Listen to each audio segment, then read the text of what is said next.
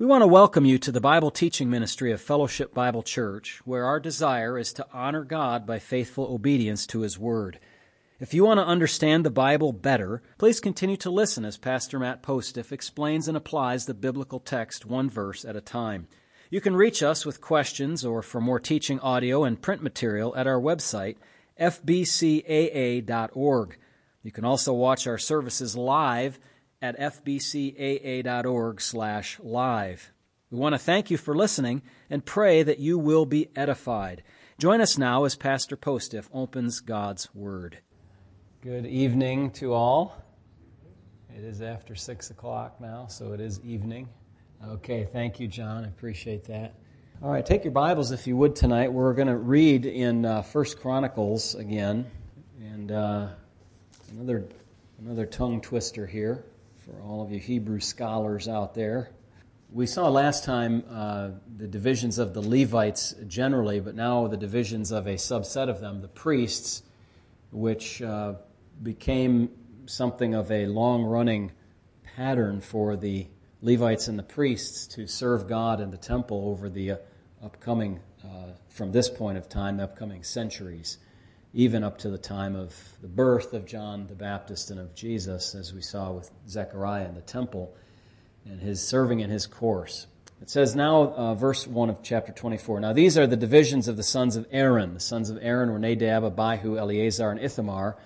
And Nadab and Abihu died before their father and had no children. Therefore Eleazar and Ithamar ministered as priests. Then David with Zadok of the sons of Eleazar and Ahimelech of the sons of Ithamar divided them according to the schedule of their service. There were more leaders found of the sons of Eleazar than of the sons of Ithamar, and thus they were divided. Among the sons of Eleazar were 16 heads of their fathers' houses, and 8 heads of their fathers' houses among the sons of Ithamar. Thus they were divided by lot, one group as another, for there were officials of the sanctuary and officials of the house of God from the sons of Eleazar and from the sons of Ithamar.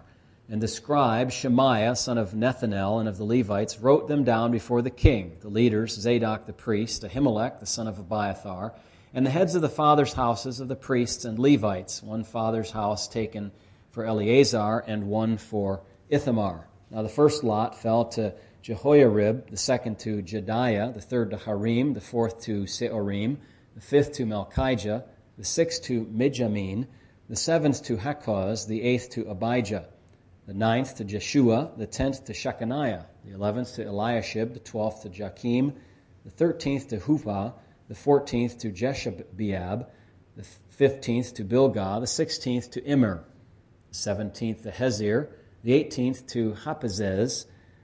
That's a name you ought to remember right there. That's a good one for all of you having babies that need to figure out names. Yes. The 19th to Pethahiah, the 20th to Jehezekel, the 21st to Jakin, the 22nd to Gamul, the 23rd to Deliah, the 24th to Maaziah. This was the schedule of their service for coming into the house of the Lord according to their ordinance by the hand of Aaron their father, as the Lord God of Israel had commanded him. And the rest of the sons of Levi, of the sons of Amram, Shubael, of the sons of Shubael, Jechadiah, concerning Rehabiah, of the sons of Rehabiah, the first was Ishiah, of the Izharites, Shalomot, of the sons of Shalomot, Jahath, of the sons of Hebron, Jeriah was the first, Amariah the second, Jahaziel the third, and Jekameam the fourth. Of the sons of Uzziel, Micah, the sons of Micah, Shamir, brother of Micah, Ishiah, of the sons of Ishiah, Zechariah. Sons of Merari were Mahli and Mushi, the son of Jaaziah, Beno. Son of Merari by Jaaziah were Beno, Shoham, Zakur, and Ibri. Of Mahil, Eleazar, who had no sons. Of Kish, the son of Kish, Jerahmeel. Also the sons of Mushi were Mahli, Eder, Jeremot. These were the sons of Levites according to their fathers' houses. These also cast lots, just as their brothers, the sons of Aaron, did in the presence of King David, Zadok, Ahimelech, and the heads of the fathers' houses of the priests and Levites. The chief fathers did just as their younger brethren. All right, David is setting in order the affairs of the temple, and that's the second of the chapters. There'll be several more divisions that come up here in the near future of our reading. But we're not going to get there tonight. We're going to go instead to the Gospel of Mark, if you would please. Gospel of Mark. And I'd like to have you focus on the last several chapters, last 14 and 15 in particular. We're just going to run through these chapters, and I want to think with you about something related to the Lord's table. Now, we will, at the end of this service, stop our live stream after the preaching and a prayer, and then privately partake of the Lord's table here at the church building, as our practice has always been.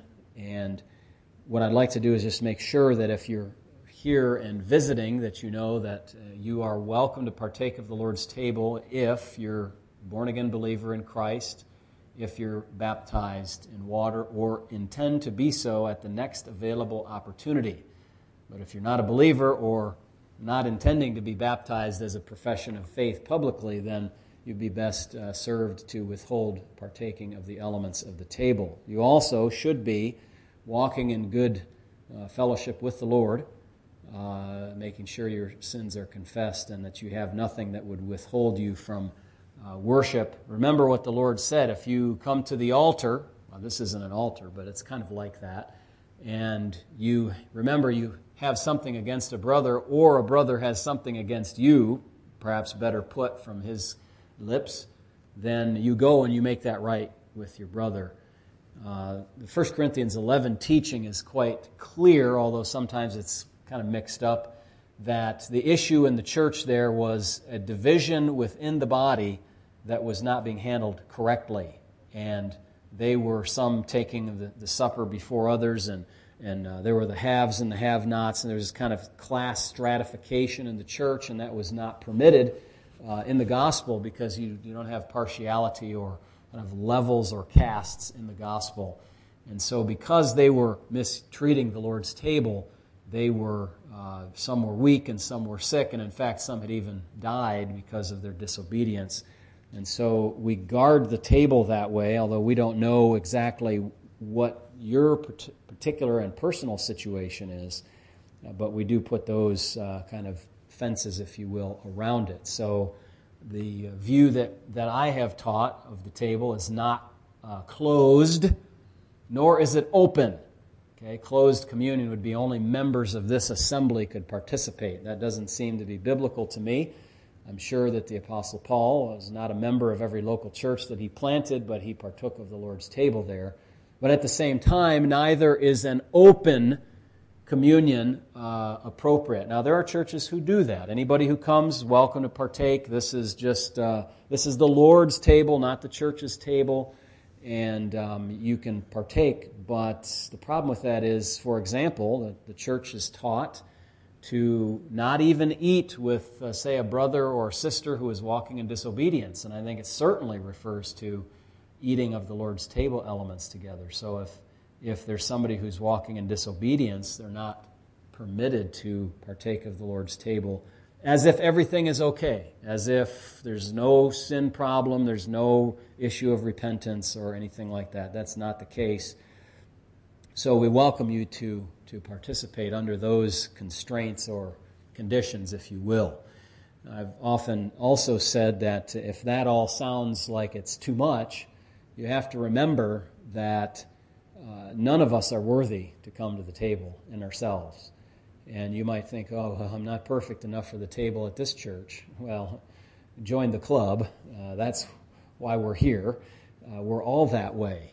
But there is a difference between an imperfect person who is repentant over their sin and trying to walk with the Lord, and an imperfect person who is not repentant over their sin and not bothering to care about their walk with Christ. So, vast difference between those two categories. And we certainly don't want to be hypocritical or anything of that nature. We're humble in the sense that we know that we need what the Lord was represented here at the table, the death of our Lord for sinners. We need that more than anything else in the whole world. I want you to think with me about what the Lord Jesus was thinking. Remember, he was not simply a God figure in the garb of a fake man. He was not an appearance, an apparition of a man. He was a real man. He was a real human being. And just like us, sin accepted, it's often said, sin, excluded from that likeness. But other than that, just like us, a man. And imagine in his humanity, coupled with the knowledge in advance that his deity offered to his human consciousness of what he must have been going through at that Last Supper. I called my message tonight the awful anticipation at the Lord's table. And really what I'm talking about is the awful anticipation of our Lord at the Last Supper, which is the first Lord's table service, if you will. Of course, with the Lord present, which is unique then compared to what we have. But the awful anticipation of the Lord's table. What did the Lord contemplate as he sat at the table with his disciples? Read each of these sections with your eyes with me as I read them and follow along, and then think about all the things on Jesus' mind. I have listed 12 items. Maybe a couple of them could be combined and you could tighten the outline up a little bit, but you'll see why it comes out to that number here soon. Let's start in Mark chapter 14 and verse number 10. At the Lord's table, the first one, the Last Supper, the Lord knew a number of things were about to happen to him. And this is what made the anticipation so awful. Verse 10 says, Then Judas Iscariot, one of the 12, went to the chief priests to betray him to them. And when they heard it, they were glad. Sick, isn't it? Sick. And promised to give him money. So he sought how he might conveniently betray him. So nice. You got to come up with a convenient time and a convenient way to betray the man who loved you and called you into service for him 3.5 years ago and took you about the nation of Israel and Galilee and Judea and Samaria and Caesarea and throw him under the bus. Listen to Matthew 17:22. While they were staying in Galilee, Jesus said to them, The Son of Man is about to be betrayed into the hands of men. He knew in advance what was going to occur to him. The betrayal of Judas is here plotted and planned. Second, hold your thought on the second. Let's read a few more verses here. Jesus is going now to set up for the Lord's table. The Passover really is how it was then. It says now in verse 12, On the first day of unleavened bread, when they killed the Passover lamb, his disciples said to him, Where do you want us to go and prepare that we may eat the Passover, or you may eat the Passover? And he sent out 2 of his disciples and said to them, Go into the city, and a man will meet you carrying a pitcher of water. Follow him. And you know this story about how they followed this fellow. They found him, and they found a place for them to have the meal. Verse 17, In the evening he came with the 12. Now as they sat and ate, Jesus said, Assuredly I say to you, one of you who eats with me will betray me.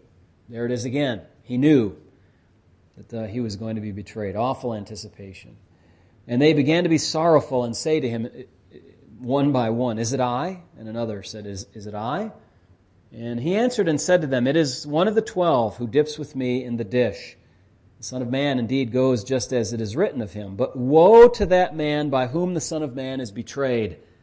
It would have been good for that man if he had never been born.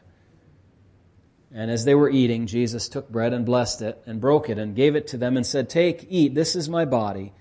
Then he took the cup, and when he had given thanks, he gave it to them, and they all drank from it. And he said to them, This is my blood of the new covenant, which is shed for many.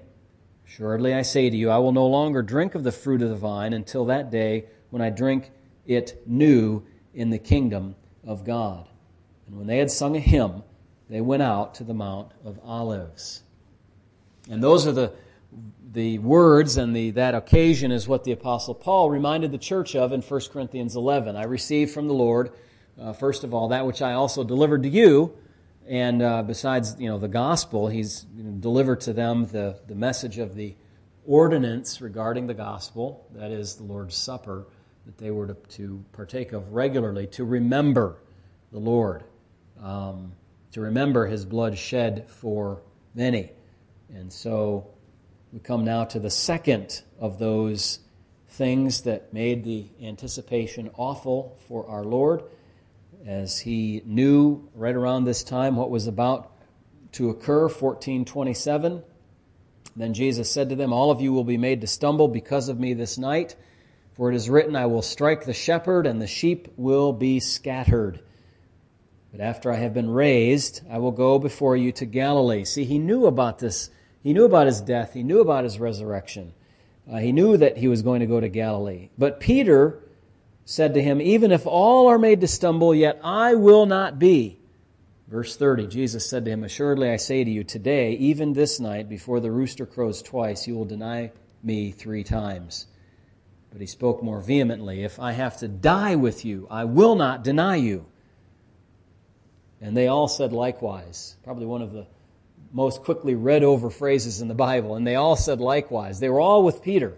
They had very confident boldness that they were going to stand for the Lord, and they weren't, because Scripture had prophesied that the shepherd would be stricken and the sheep would be scattered. The Lord knew in advance about Peter's denial. He knew that it was he knew it enough to predict it or prophesy it because of omniscience, and the Logos, the second person of the Trinity, had disclosed such things to the person, the human consciousness of Jesus. Let's go to Mark chapter 14:32. What was He anticipating, awfully anticipating here? 2 things, I think, with regard to this next section, 32 to 42. Let's read it, and then I'll make my comment. "Then they came to a place which was named Gethsemane, and He said to His disciples, 'Sit here while I pray.' And He took Peter, James, and John with Him, and He began to be troubled and deeply distressed." You can see the awful anticipation weighing heavily upon Him, mentally and physically.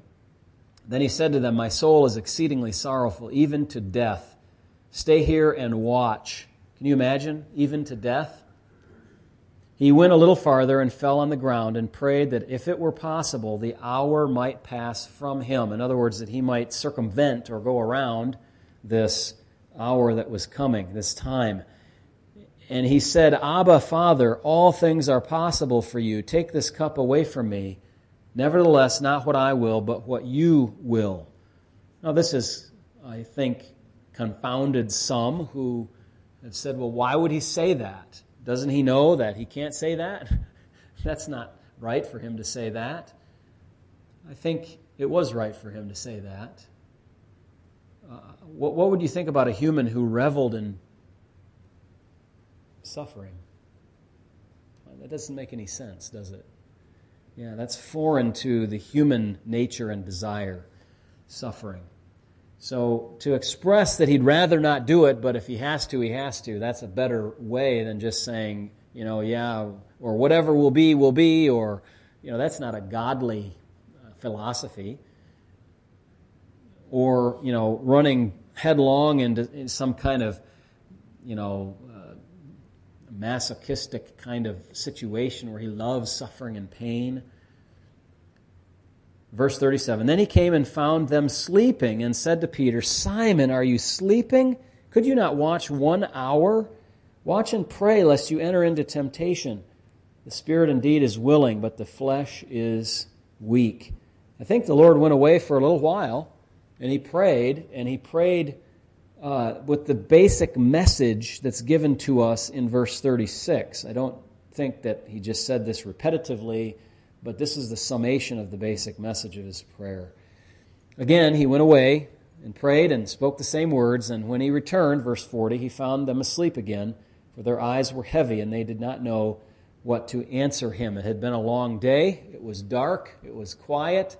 It happens to them like it happens to you and me. We fall asleep in circumstances like that, especially when it's late at night.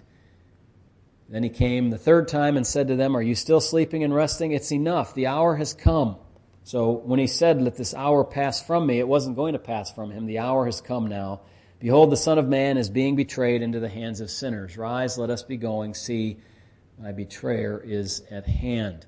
So the betrayal of Judas is on his mind. The betrayal predicted of Peter is on his mind. I think here we have two other elements. One is the physical suffering that he's going to face. The physical suffering that he's going to face. In fact, it was already beginning because the weight of what was about to happen weighed on him so heavily that his soul was sorrowful even to death. His body responded in a very extreme way with sweating drops of blood. That's a real breakdown of the physical condition, and it was a bad situation all the way around. He knew the physical suffering that was upcoming, that he was going to be, all kinds of things. We'll show you in just a moment what the text says. But that's number 3. Then number 4, I think in the same passage we see not only the physical suffering of the Lord Jesus, but we see his spiritual suffering is how I've called it. The spiritual suffering. The Lord knew in advance also this awful anticipation of being under the wrath of the living God. Not just the physical suffering, but the spiritual, we could say, abandonment in a way, the forsaking, the punishment, the wrath of God poured out against sin. I don't see how you can get around this. I mean, if Jesus didn't suffer the wrath of God on the cross, then you would have to suffer the wrath of God on the cross, because that wrath has to be spent somehow. It has to be spent. It cannot just sit in reserve for all of eternity and just be swept away, hidden away, or put under a rug or something like that, or ignored. The penalty of sin is real, and if it wasn't spent, then you could not call God a good judge. Just like today, you cannot call a judge good if he lets people out of punishment, even though they have done something wicked. So you have the upcoming physical suffering, the upcoming spiritual suffering. The Lord knew also in advance another event that was going to occur. In Mark chapter 9, don't have to turn there, but I'll turn there for you and just read in Mark 9 and verse 31. "For he taught his disciples and said to them, 'The Son of Man is being betrayed into the hands of men, and they will kill him. And after he is killed, he will rise again the third day.'" So the Lord knew that he was going to be incarcerated, if you will, or arrested. The Lord knew this in advance. And he tells them, let's look at back in chapter 14, verse 43. Actually, I'm thinking it's actually back in 38, the phrase that I was going to pick up. Jesus says, "Watch and pray lest you enter temptation. The spirit indeed is willing, but the flesh is weak."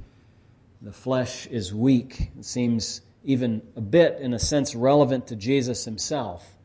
He doesn't want to suffer in the flesh, that he faced the suffering on the cross. Not that his flesh was weak, as Peter's was, or as ours is, but it's the power of temptation in his humanity to the max, in a way that not even the disciples could imagine, because they had never faced such a thing before, and certainly not successfully faced it. We know that because they were scattered, even at the level of persecution or suffering or angst that they were about to experience, which was not what the Lord was going to undergo. So the Lord knew that he was going to be arrested and all that would come after that. This is on his mind as he's in the Lord's Supper service, the Last Supper, and as he's here with the disciples. Immediately when he was speaking while he was still speaking, Judas, one of the 12, with a great multitude, with swords and clubs, came from the chief priests and the scribes and the elders. Verse 44, "Now his betrayer had given them a sign, saying," or a signal, "Whomever I kiss, he is the one. Seize him and lead him away safely." As soon as he had come, he immediately went up to him and said to him, "Rabbi, Rabbi," and kissed him. Then they laid their hands on him and took him away. And one of those who stood by drew his sword and struck the servant of the high priest and cut off his ear. Then Jesus answered and said to them, Have you come out as against a robber with swords and clubs to take me? I was daily with you in the temple teaching, and you did not seize me. But the Scriptures must be fulfilled. Then they all forsook him and fled. So not only did the Lord predict that Peter would deny him, but that all the disciples would leave him, and then, in fact, it occurred, and he knew that was going to occur. As he had quoted from the Old Testament, you remember where he found this portion, I will strike the shepherd and the sheep will be scattered? Remember where that is? That's in Zechariah 13. Zechariah 13 and verse 7, the Lord, well instructed in the Old Testament, knew that they were going to abandon him. And there are somewhat more awful things than this, but this is one of them. When all of your friends leave you, when they just reject you, when they turn away from you, when family turns away from you, if you become a follower of Christ and your non-Christian family turns away from you, or you express a certain opinion about a political matter and your family turns against you, doesn't that feel awful? Yeah. The abandonment by the disciples. Well, verse 51 is a little cameo appearance of Mark, I think, the author of the gospel here, in 52. And then in 53, Jesus faces a trial, and he knows that he's going to face a trial by an unjust group of people. In Matthew chapter 16 and verse number 21, before these events occurred, it says, 16:21, from that time Jesus began to show his disciples that he must go to Jerusalem and suffer many things from the elders and chief priests and scribes and be killed and be raised the third day. The Lord knew in advance this would occur, starting in verse 53. They led Jesus away to the high priest, and with him were assembled all the chief priests, the elders, and the scribes. But Peter followed him at a distance, right into the courtyard of the high priest, and he sat with the servants and warmed himself at the fire. Now the chief priests and all the council sought testimony against Jesus to put him to death, but found none. For many bore false witness against him, but their testimonies did not agree. Then some rose up and bore false witness against him, saying, We heard him say, I will destroy this temple made with hands, and within 3 days I will build another made without hands. But not even then did their testimony agree. And the high priest stood up in the midst and asked Jesus, saying, Do you answer nothing? What is it these men testify against you? But he kept silent and answered nothing. Again the high priest asked him, saying to him, Are you the Christ, the Son of the Blessed? Jesus said, I am. And you will see the Son of Man sitting on the right hand of the power, and coming with the clouds of heaven. Then the high priest tore his clothes and said, What further need do we have of witnesses? You have heard the blasphemy. What do you think? And they all condemned him to be deserving of death. And some began to spit on him, and to blindfold him, and to beat him, and to say to him, Prophesy. And the officers struck him with the palms of their hands. The trial by the Sanhedrin. Then the text tells us that Peter, who had been predicted to deny him, actually, in fact, did that dirty thing. We saw that in Mark 14:27 and 31, where he told Peter that would happen, and now it has happened. Peter was in the courtyard below with one of the servant girls of the high priest, came in, and when verse 67, and when she saw Peter warming himself, she looked at him and said, You also were with Jesus of Nazareth. But he denied it, saying, I neither know nor understand what you are saying. And he went out on the porch, and a rooster crowed. And the servant girl saw him again and began to say to those who stood by, This is one of them. But he denied it again. And a little later, those who stood by said to Peter again, Surely you are one of them, for you are a Galilean, and your speech shows it. And he began to curse and swear. Maybe that's Galilean too, I don't know. I do not know the man of whom you speak. The second time the rooster crowed, then Peter called to mind the word that Jesus had said to him, "Before the rooster crows twice, you will deny me 3 times." And when he thought about it, he wept. He had good intentions, but he couldn't follow through in his own strength, and he denied the Lord. And the Lord used that for good purpose in him and would restore him later in the end of John's Gospel, as you know. Then we have the trial by Pilate, the mocking of the soldiers, the agonies of the cross, all these that the Lord anticipated. The Lord knew that he would be handed over to the Gentiles. I mean, that's bad enough. I mean, it's bad enough that your people deny you, your friends forsake you, but then the Jewish leaders turn you over to the Romans. They don't even kind of protect their own blood, you know? That's terrible. So he goes to an unjust trial by Pilate. He also faced Herod in this time, as we know from reading these portions. So in the morning, the chief priests held a consultation with the elders and scribes and the whole council. They bound Jesus, and they led him away and delivered him to Pilate. And Pilate begins his inquiry, asked him, "Are you the king of the Jews?" And he answered and said to him, "It is as you say." And the chief priests accused him of many things, but he answered nothing. Then Pilate asked him again, saying, "Do you answer nothing? See how many things they testify against you?" But Jesus still answered nothing, so that Pilate marveled. Now at the feast he was accustomed to releasing one prisoner to them, whomever they requested. And you know the story. The chief priest stirred up the people to get them to release Barabbas, who was a murderer, an insurrectionist, and they traded Jesus for him.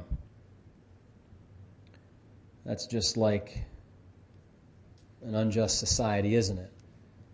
Let somebody who's a murderer go, don't convict them, let them just run the streets and do their evil again. And Pilate is very troubled by this. He's at least somewhat troubled. He says, "Why? What evil has he done?" They want to crucify him. But they cried out all the more, "Crucify him." Verse 15, so Pilate, wanting to gratify the crowd, there's the man-pleaser in him, released Barabbas to them, and he delivered Jesus after he had scourged him to be crucified. And you see, he didn't use his authority very well. He had authority to take those rabble-rousers and to do to them what they thought to do to Jesus. That would have straightened him out right quick, wouldn't it? Yes, it would have. But he didn't do that. He wanted to gratify the crowd. And so the soldiers then took him and they mocked him. Can you imagine knowing in advance this awful event? Jesus did. Mark chapter 10, verse 33 and 34. He says, "Behold, we're going up to Jerusalem, and the Son of Man will be betrayed to the chief priests and the scribes, and they will condemn him to death and deliver him to the Gentiles. And they will mock him and scourge him and spit on him and kill him. On the third day he will rise again."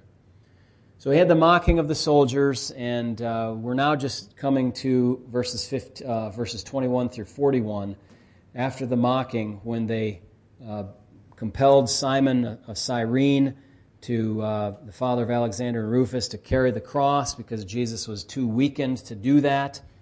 And they gave him wine mingled with myrrh, and it says in verse 24, when they crucified him, that is, when they hung him upon the cross, they divided his garments and cast lots. He had nothing left, not even clothing to wear. He had come to the end of the line.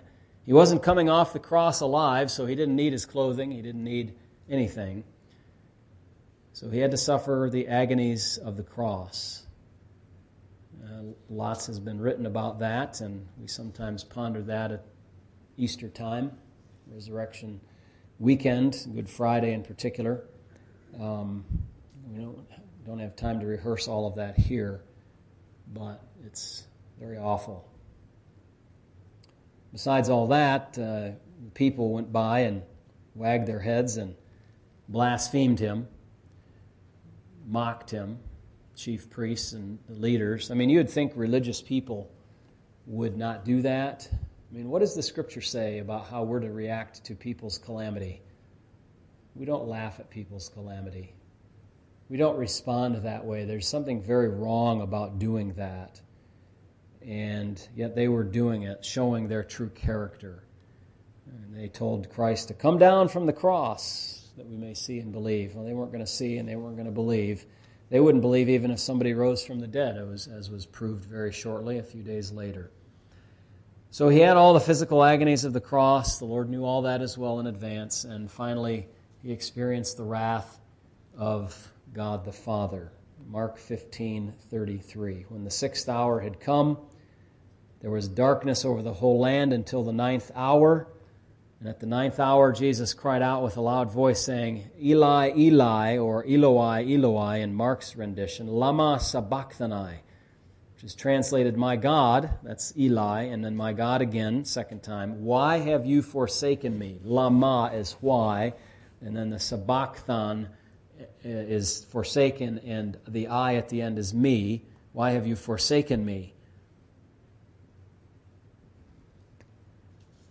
The meaning of Jesus being forsaken by God is somewhat debated, not strongly, I would say, but somewhat. Ultimately, we know that he was not abandoned in the long run because of Psalm 16:10.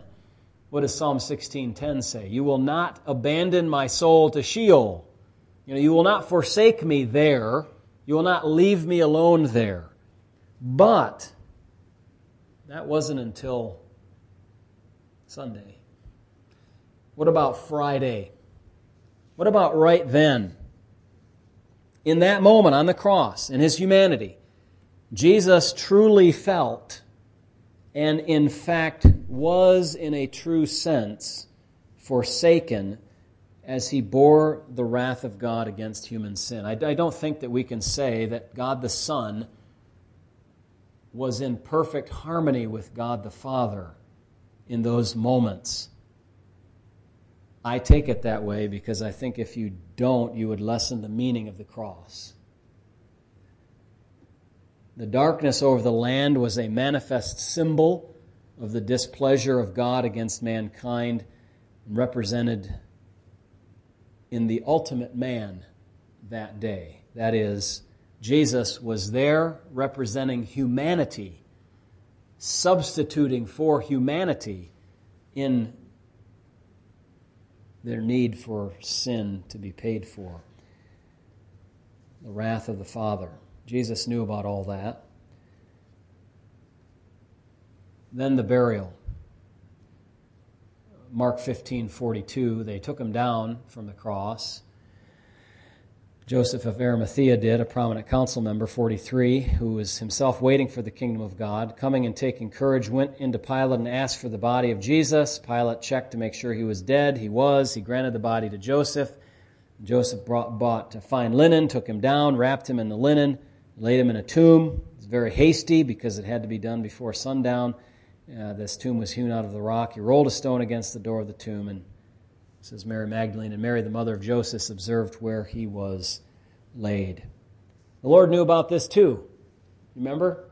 Where would you go in the Scriptures to prove that he knew in advance about his burial? Well, one place that I would go to is when he talked about this, when they asked him for a sign. Remember, and he said, no sign will be given to you except for the sign of the prophet Jonah, who was 3 days, 3 nights in the heart of the belly of the fish, so the Son of Man will be 3 days in the heart of the earth. So he knew he would be buried. The disciples spent the rest of their lives unpacking the significance of the events of that night and of the Last Supper and the next day and that weekend. Those events did happen, but they did not only happen. They happened for a reason and with a deep meaning. As Paul said, Jesus died for our sins. And that's why we're here to remember him. So join me in prayer as we close this portion of our service, and then we'll go to remember the Lord with the elements of the table. Heavenly Father, we bow before you and thank you for the going through the awful agony of anticipation. Those years and those last hours knowing what was coming for us. That anticipation was not itself atoning, we confess, because it was really the work upon the cross, receiving the wrath of God, that was atoning. But in your humanity, O Lord, you had to deal with all of that reality, and we thank you for doing that. We thank you for sacrificing yourself for us, for giving yourself for sinners. May we gratefully acknowledge that and remember it now as we partake of the Lord's table. In Jesus' name, amen.